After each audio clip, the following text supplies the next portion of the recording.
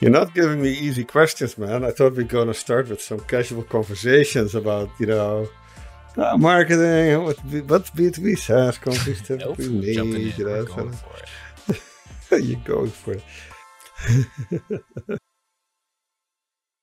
All right. Hello. Welcome to episode 33 of B2B SaaS Marketing Snacks. My name is Richard. I work on the product team here at Kalungi. And today we're discussing a super important topic. We love to talk about it. We're talking about narrowing down your positioning and finding your niche. Like I said, really important. Every business should wrestle with this. It's especially crucial for businesses who are just starting out. It's much easier to start a company when you've nailed down your positioning and found your niche than to start out as a quote unquote everything business. So today, Mike and Stein are talking about niching down and explaining why saying no can oftentimes help you find early success. They're sharing some stories and examples and covering the topic from a bird's eye view. And before we jump into it, I will say that if you're a fan of the podcast, you might know that we've talked about some similar things on previous episodes before. In episode 14, we talked about how big or small your niche should be. And then in episode 15, we discussed how to position yourself within your niche. Those are some more tactical episodes. So if you're looking for a good tactical rundown, check those out. But check it out after you finish this one. So thanks for listening. Here's the episode. Mike, I was driving the other day and I heard the commercial of Video Only. It's this electronic store that has this interesting positioning that they've done for years now. The slogan is video only, and it's interesting. They sell anything. They're just like Best Buy or Walmart, but they choose to position themselves as one thing, right? Video only, even the word choice. And it's interesting. There's many examples like this. There's another commercial from a nonprofit, Cars for Kids, right? It's only really focused on people who have a used car that they are thinking of selling or trading in, and people who also are interested in maybe providing help for a charity that cares about children. And that's their positioning. And what's interesting in both these scenarios, I don't believe that the organization behind these are doing anything that's unique for. I assume that Cars for Kids is a nonprofit that does all kinds of things for children in need. And this commercial is really only one way to get a very specific action from an audience who happens to be triggered by that slogan. The same with this video only commercial. So yeah, let's talk about nailing a niche. Yeah. Because I think a lot of our clients, a lot of the people we work with, they make the mistake that they think to position yourself as a niche provider that you also have to be, that you cannot do anything else. Right. There's this difference between your ideal customer profile and your kind of serviceable customer profile. And just because you say in everything that you in your website and your materials and, all the things that you put out in the world, just because you say that you are the best for a certain group does not mean that you are not also great for other groups. It just means that that's kind of what you're focused on. And I think it's a great topic. You have this story that you share when we run our go-to-market workshops, when we first get started with our clients. I might butcher the story, so feel free to jump in and cut me off if that's the case. But it's essentially this bar in New York that was started on the premise of being a bar for other service workers. So for other bartenders, for people who were, being waiters and waitresses. And that's how they positioned themselves. So it was kind of like a club for the people who served other people. And they built this really massive brand around just that. And what I think is really cool about this story, because you've shared this a few different times in workshops to kind of talk about this idea of nailing a niche. And so I have on a couple of occasions actually looked up that specific bar in New York to see what their branding is today, to just grab screenshots or something that we can add into the deck to kind of embellish You were the not story. just looking for a drink, Mike. No, yeah, exactly. And what I found is that they don't actually have that positioning anymore. Like after they built their initial kind of foundation, they expanded out and now they are just kind of like a cool bar, right? And I think that's actually really cool. It's a really cool progression and a really cool story because it basically it's confirmation that you don't have to always stick to what you started with, and you should be expanding out, right? Like there's also the story about Amazon, right? Like Amazon started as a bookstore only. Amazon is no longer that. They still have this strong marketplace for books, yes, for sure, but they've also built so many other things on top of it. But Amazon does not say we sell books now, right? That's at some point you kind of evolve out of the niche, but you use the niche to build a beachhead, and then you start to see opportunities to build off of it.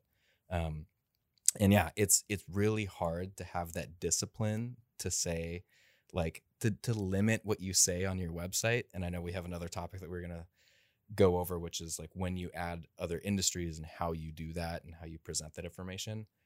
But to limit yourself in the headline of your website to just say one thing, right? We are the accounts payable automation solution for X industry or X user. That can be so powerful just in the beginning to build that trust with a specific user group who might not feel like they're being catered to, or that a solution is not purpose built for them. So yeah, I think it's super powerful. It's very, very difficult to do because by doing it, you feel like you're chopping off, or you're restricting the number of people who might, consider your service or your product. But I think it's the exact opposite. You're building a strong beachhead of people that fit your product really well. It is really, really hard to say no to a part of the market or customers who you think are interested in your product. But by doing so, you'll just get a much better connection with your audience. They'll trust you more. They'll be more loyal customers.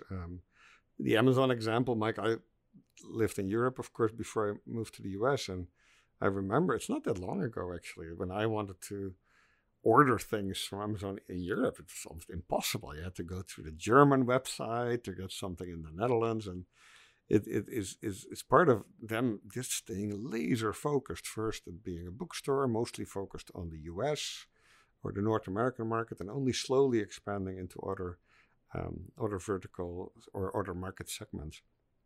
Your example in the bar in New York, what I love about that example is that you don't need to be a special bar to choose to position yourself like that, right? And I think that is really critical. There are other niche examples, right? I've not bought them yet, and I don't think I'll buy them anytime soon, but I've been at least glancing at this new audio speaker brand called Vivid Audio, and there's this guy who used to work at Bower & Wilkins and who designed these fantastic and extremely expensive speakers.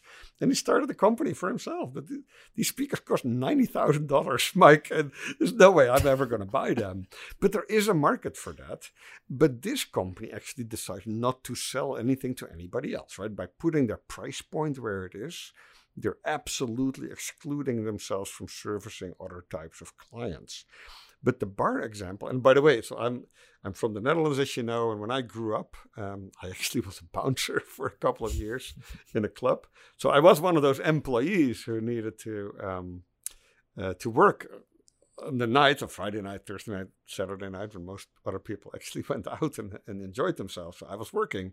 But then there was a club in the Netherlands, in this case, that was open on Sundays and actually on Mondays. They were open on Monday night.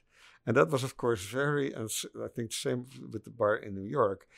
But this club actually was really open to cater to people who could not go out the rest of the week. It was 50 miles from the city where I lived. And people drove 50 miles to actually go to that club, people who worked the rest of the week.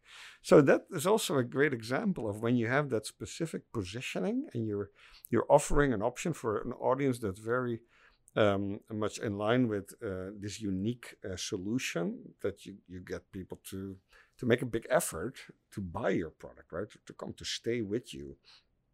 I think the other example that I sometimes use to make this generic marketing turned into niche communication point is when you're a department store, like Nordstrom, for example, you probably have more options for people to choose from in clothing and shoes, etc., than most other, and that's, by the way, their value proposition. Mm-hmm.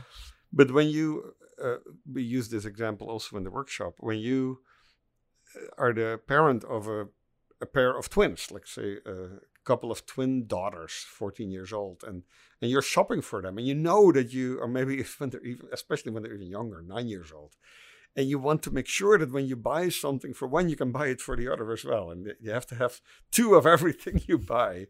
Then there might be a store that says we are specialized in selling clothes for twin teenage daughters. And sure. If you walk by that store and your other options to walk into the Nordstrom, you probably will walk into the store that is specialized in that audience. And that doesn't prevent that store from selling other things as well. Right? People can buy 1 shirt there. Probably they're not obligated to buy 2 of each.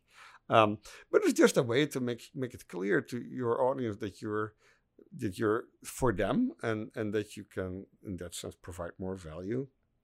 And I think what happens with most of the companies we work with is that once you get to profitability, once you get funding, especially when you get a Series C round, seed round, or Series A funding, you have just so many options to go cater to other audiences, and it's very tempting to do so. But unless you're convinced that the niche market that you have already had success with is not big enough for you to keep growing, then it's very lucrative to just stay focused in both your positioning and maybe also in how you really go to market, your price levels, etc. Mm-hmm. Yeah, and on the other side of it, when you're just getting started and you don't have a lot of resources, let's say you're not funded, you don't have the luxury of creating all of the materials, the demos, the content, the messaging, all this stuff for all these different verticals and industries. It really, you have to stay focused on one and just build out from there, and then use the success from that one niche to then start kind of expanding out. Yeah, and we also talk a lot about things like product-led growth or user-generated content to be great ways to fuel your marketing, your growth with the help of your audience. Right? And if you can enroll people who care about the same things you care about, people who are very into a certain topic or a certain type of solution or all have the same problem, then chances that they will participate in your community, that they will become maybe content generators in the webinars that you host or give you fantastic feedback to help you improve the product is much bigger, right? You can build this community that can really help you improve your solution and build your product.